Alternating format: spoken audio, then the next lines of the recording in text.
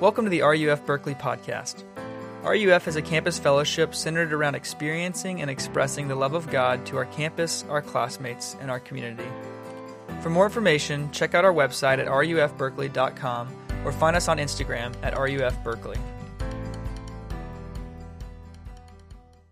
Our scripture for tonight is Psalm 128, and I'll read it for us. Blessed is everyone who fears the Lord, a song of ascents. Blessed is everyone who fears the Lord, who walks in his ways. You shall eat the fruit of the labor of your hands. You shall be blessed, and it shall be well with you. Your wife will be like a fruitful vine within your house. Your children will be like olive shoots around your table. Behold, thus shall the man be blessed, who fears the Lord. The Lord bless you from Zion. May you see the prosperity of Jerusalem all the days of your life. May you see your children's children. Peace be upon Israel. Tonight we're going to be talking about this really odd phrase that we see here in Psalm 128 that we actually see throughout the entire Bible quite a bit. It's kind of an odd command, and that's this phrase, fear the Lord. Blessed is everyone who fears the Lord. Now, I say this is odd because most of us don't know what to do with a phrase like that. For many of us, it kind of conjures up less than desirable images of maybe a tyrannical God who places endless demands on his subjects, demands that we inevitably can't meet, and so we're left fearing this distant, deranged God up in the clouds.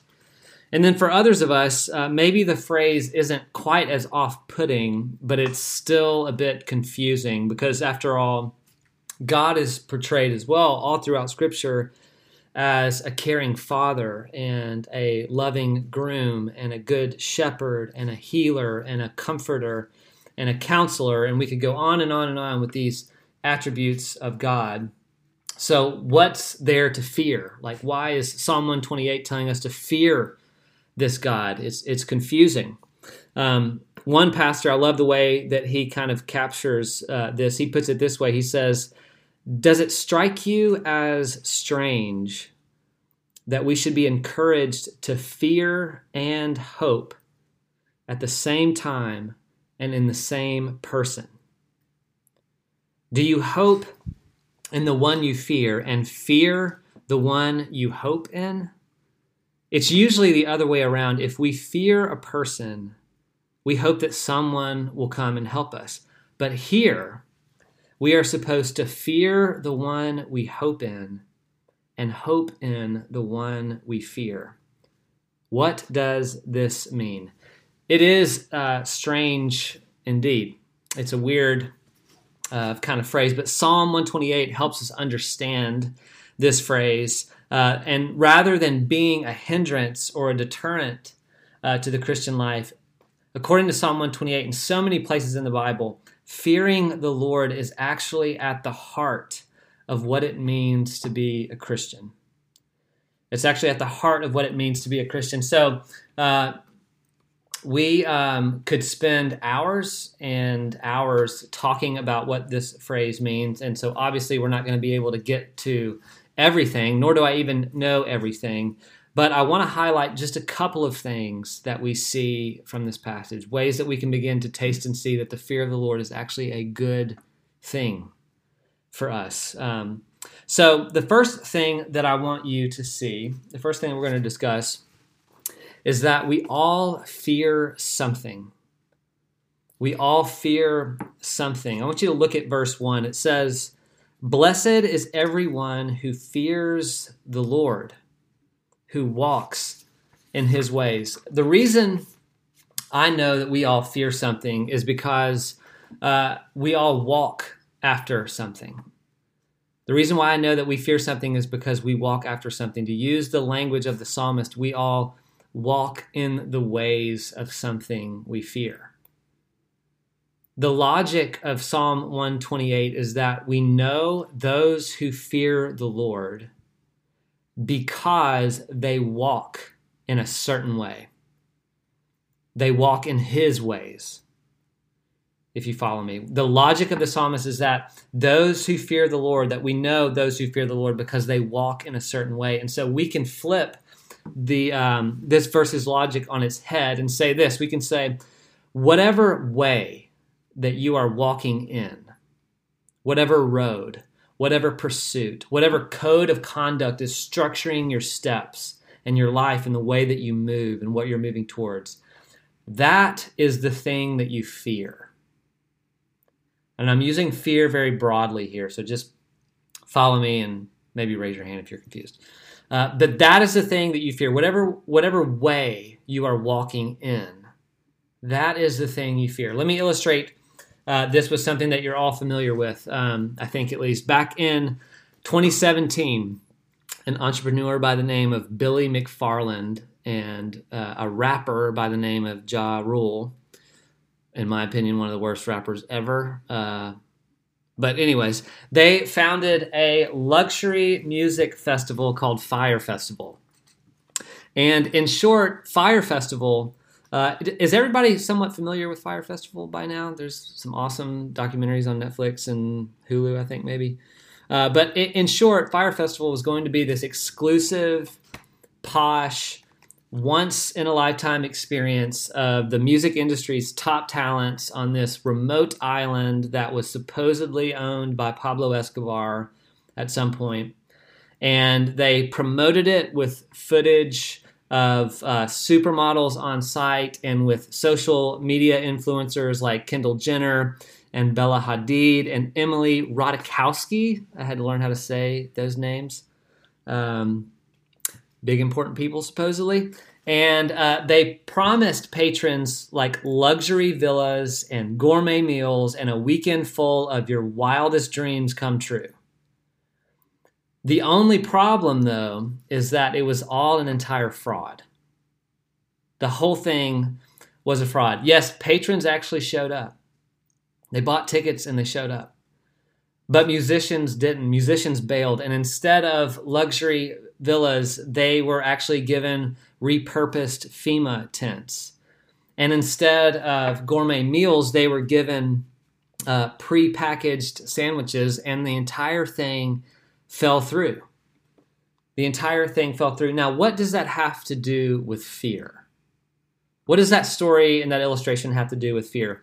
And I would say this. I would say it has everything to do with fear, because the whole premise of Fyre Festival, the reason why they were able to make this thing work, right, was because they knew what people feared. They knew that people feared missing out. This is one of the many reasons why this worked, but one of the main ones is that they knew people feared. They feared that they would be missing out. It was a simple FOMO. So they created this event and they attached to it all these big musical acts and reputable influencers, and they conjured up this angst like, you do not want to miss this. And so what did people do out of fear of missing this? They walked accordingly. They took steps necessary to avoid FOMO. They purchased tickets. They updated their wardrobes so they would be bedazzled with whatever it is that they needed to be wearing to be cool or whatever at this previously Pablo Escobar-owned island. They booked flights. They invested tons of money. They invested tons of time. They invested tons of energy, all to pursue or avoid, however you want to look at it, the thing that they feared most, which was missing out on this weekend. The thing that they feared most was missing out on this weekend. And here's the point. The point is that we all fear something. We all have fears. We just need to look at how we're walking if we want to find those fears. To use the language of the psalmist, what way are we walking in? That will often show us the fears that are driving our lives. So some of us fear never being loved, and so we overcommit to everything. And it's impossible for us to say no. And so we walk in the way of earning love wherever we can find it. Some of us fear criticism. And any criticism that we get devastates us. And so you take steps to barricade yourself from any vulnerability so that you never have to face that fear. You walk in that direction. All of us, I would imagine, all of us feared middle school, and we begged our parents to buy us the right clothes with the right brands, anything to help us fit in, so that we weren't so awkward. But in reality, we were incredibly awkward, and we're never going to fit in with anybody. In fact, I think Morgan Kendrick actually says, if you were cool in middle school, you're probably a terrible person now. So, yeah. Are there any terrible people on here? Anyways, I don't know. Something to think on, to mull over. And then here's one that's actually really relevant today. Like many of us fear, actually all of us do. Many of us, all of us fear groupthink. We fear political intimidation. We don't want to have the wrong views. We don't want to have the wrong opinions. We certainly don't want to vote the wrong way.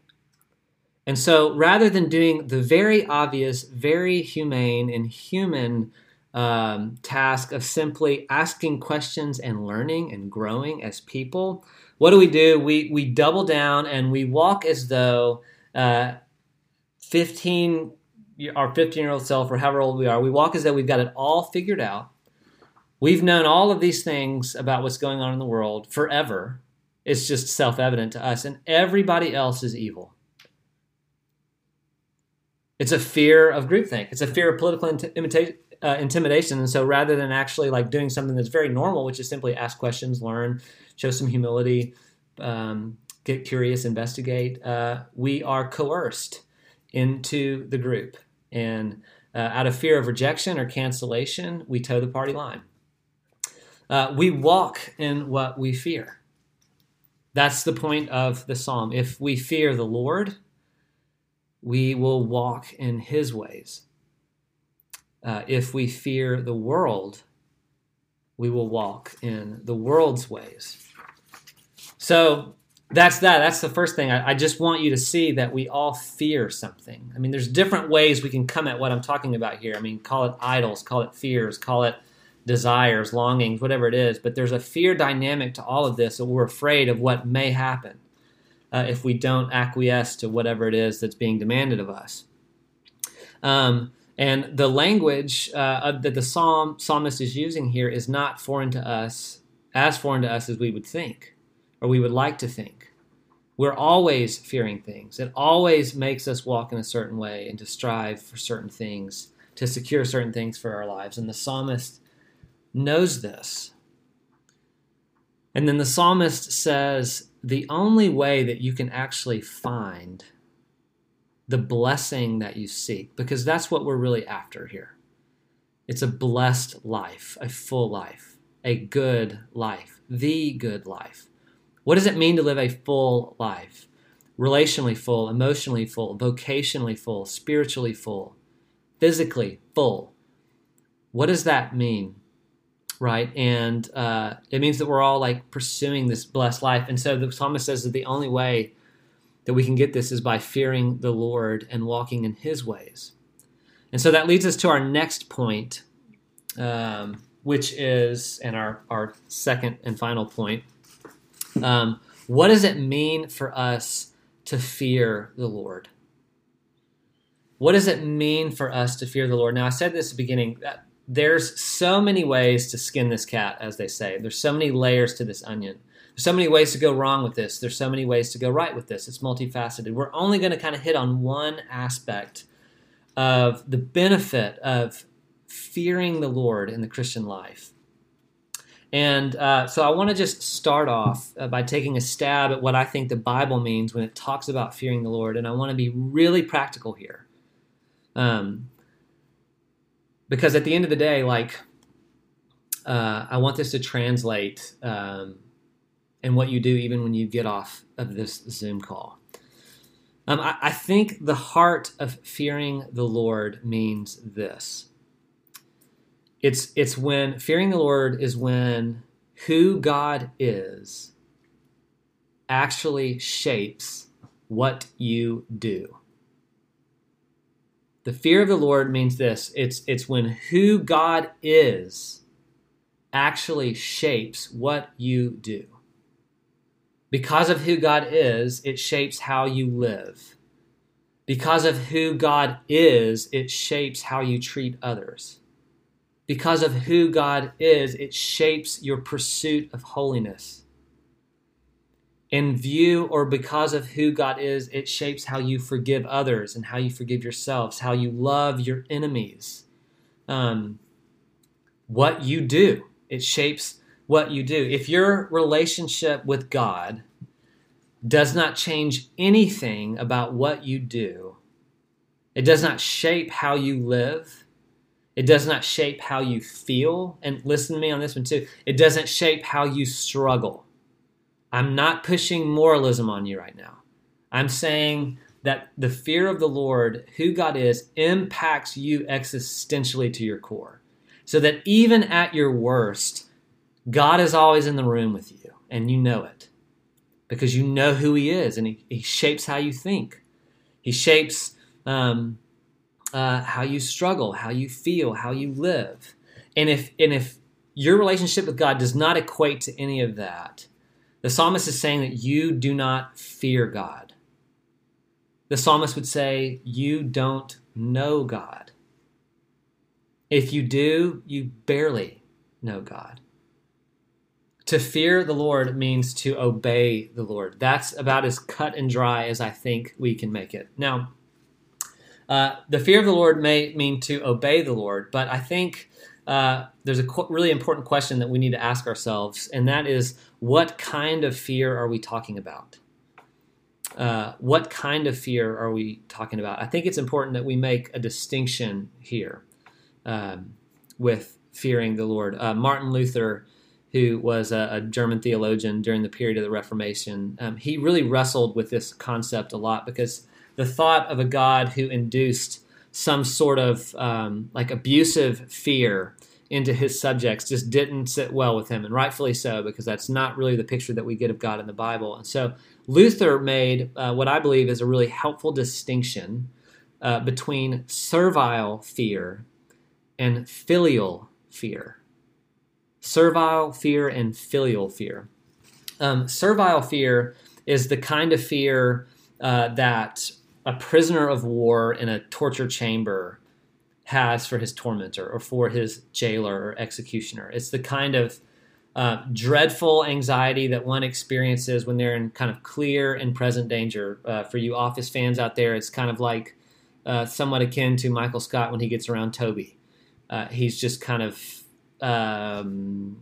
grossed out, for lack of a more educated word. Or any Arrested Development fans on here? I'm rewatching Arrested Development. I actually think that is the greatest comedy of the past 20 years.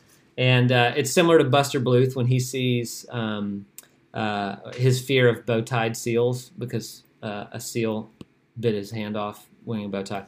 Anyways, servile fear refers to a posture of servitude toward a malevolent owner. Servile fear refers to a posture of servitude toward a malevolent owner, which ironically is more akin to the fears that I mentioned above, because we are actually owned by those, like a malevolent owner. We're owned by the intimidation of the masses. We're owned by people-pleasing. We're owned by our insatiable desire to be loved, and we can never find enough. Filial fear, on the other hand, filial fear draws from the Latin concept actually, where we get the idea of family, like the fear of a child for his or her parents. A child, not in every case, but hopefully a child has a tremendous amount of respect and love for their parents, and genuinely wants to please them. So, for example, Holly and I, we try to instill in our boys the importance of cleaning up after themselves. So sometimes it takes a little bit of prodding, but Gabe will often clean up his playroom. And then when he's done, he comes to get me and Holly, and he tells us, close your eyes, and he leads us to his clean playroom, and he says, open your eyes. And when we open our eyes, he goes, surprise, because he's trying to show us what he's done. He's trying to please us. He genuinely longs to please his mom and his dad. Some of that's because he's a first child, the oldest child. Other parts are probably wholesome and good. But he genuinely longs to please us, not because he's afraid that we're going to torture or punish him, but because in his eyes and in his little world, we are his primary source of security and love. We are his primary source of security and love. And we could use our power in other ways. We could use it in abusive ways or manipulative ways or condescending ways or coercive ways. But we choose to use our power to love our child as best we can. And that's what Luther is saying about the fear here. That's what God does. And this is what filial fear is. Filial fear is a fear that ignites acts of love and obedience in response to the experience of being loved. Filial fear is a fear that ignites acts of love and obedience in response to the experience of being loved. So where, as we kind of bring this to a close, where do we experience the love of God at its fullest? You know, this psalm talks to us about the blessing that we receive by fearing the Lord and walking in his ways. And it enumerates like blessings in the household with relationships and marriages and children and even in the city, right? And even in our labor, our work, like tasting the fruit of our labor. But where ultimately in the Bible do we experience the love of God at its fullest? We experience the fullness of God's love in Jesus.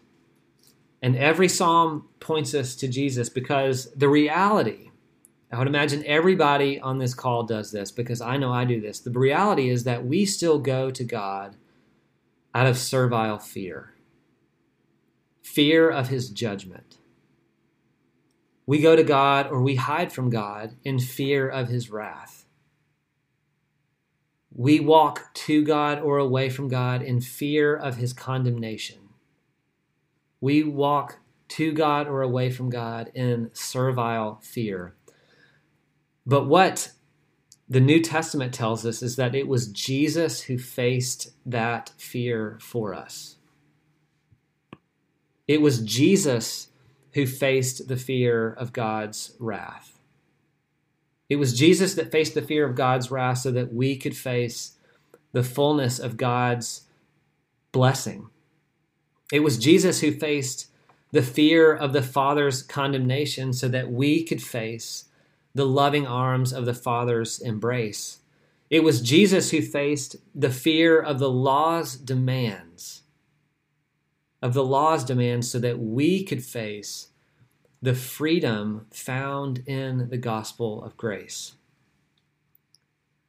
The fear of the Lord that Psalm 128 is talking about is totally different than the fears of the world that usually drive us.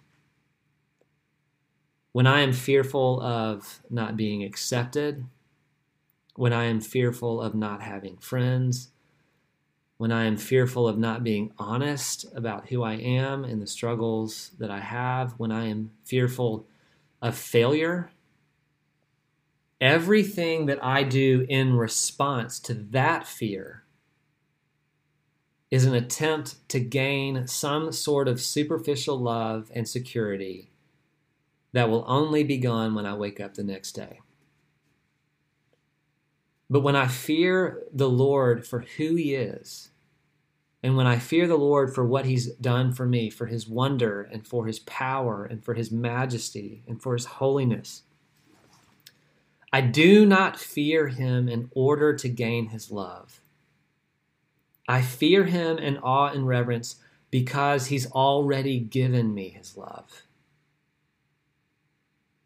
Something so undeserved, yet something that was so needed, was given freely to me. And when that hits you, when that sinks into your bones, that's when who God is actually shapes what we do. That love-induced fear of the power and the majesty and the glory and the holiness and the graciousness of God, that love-induced fear will cause us and lead us to walk in his ways. Let's pray. Father, we pray that even tonight you would continue to open up this psalm to us. And we pray that you would lead us and help us to walk into a healthy, reverent, awestruck sense of fear of you. Fear that induces joy in us and delight. That in you we have a safe haven. We are protected. We have a cleft. We are grateful for you and for the work of Jesus. And we pray that this night, even in the midst of an election where our fears seem really near the surface of our hearts, we pray that Jesus and all of his beauty and all of his goodness would calm our fears so that we might walk after him and not after the world. And it's in his name we pray. Amen.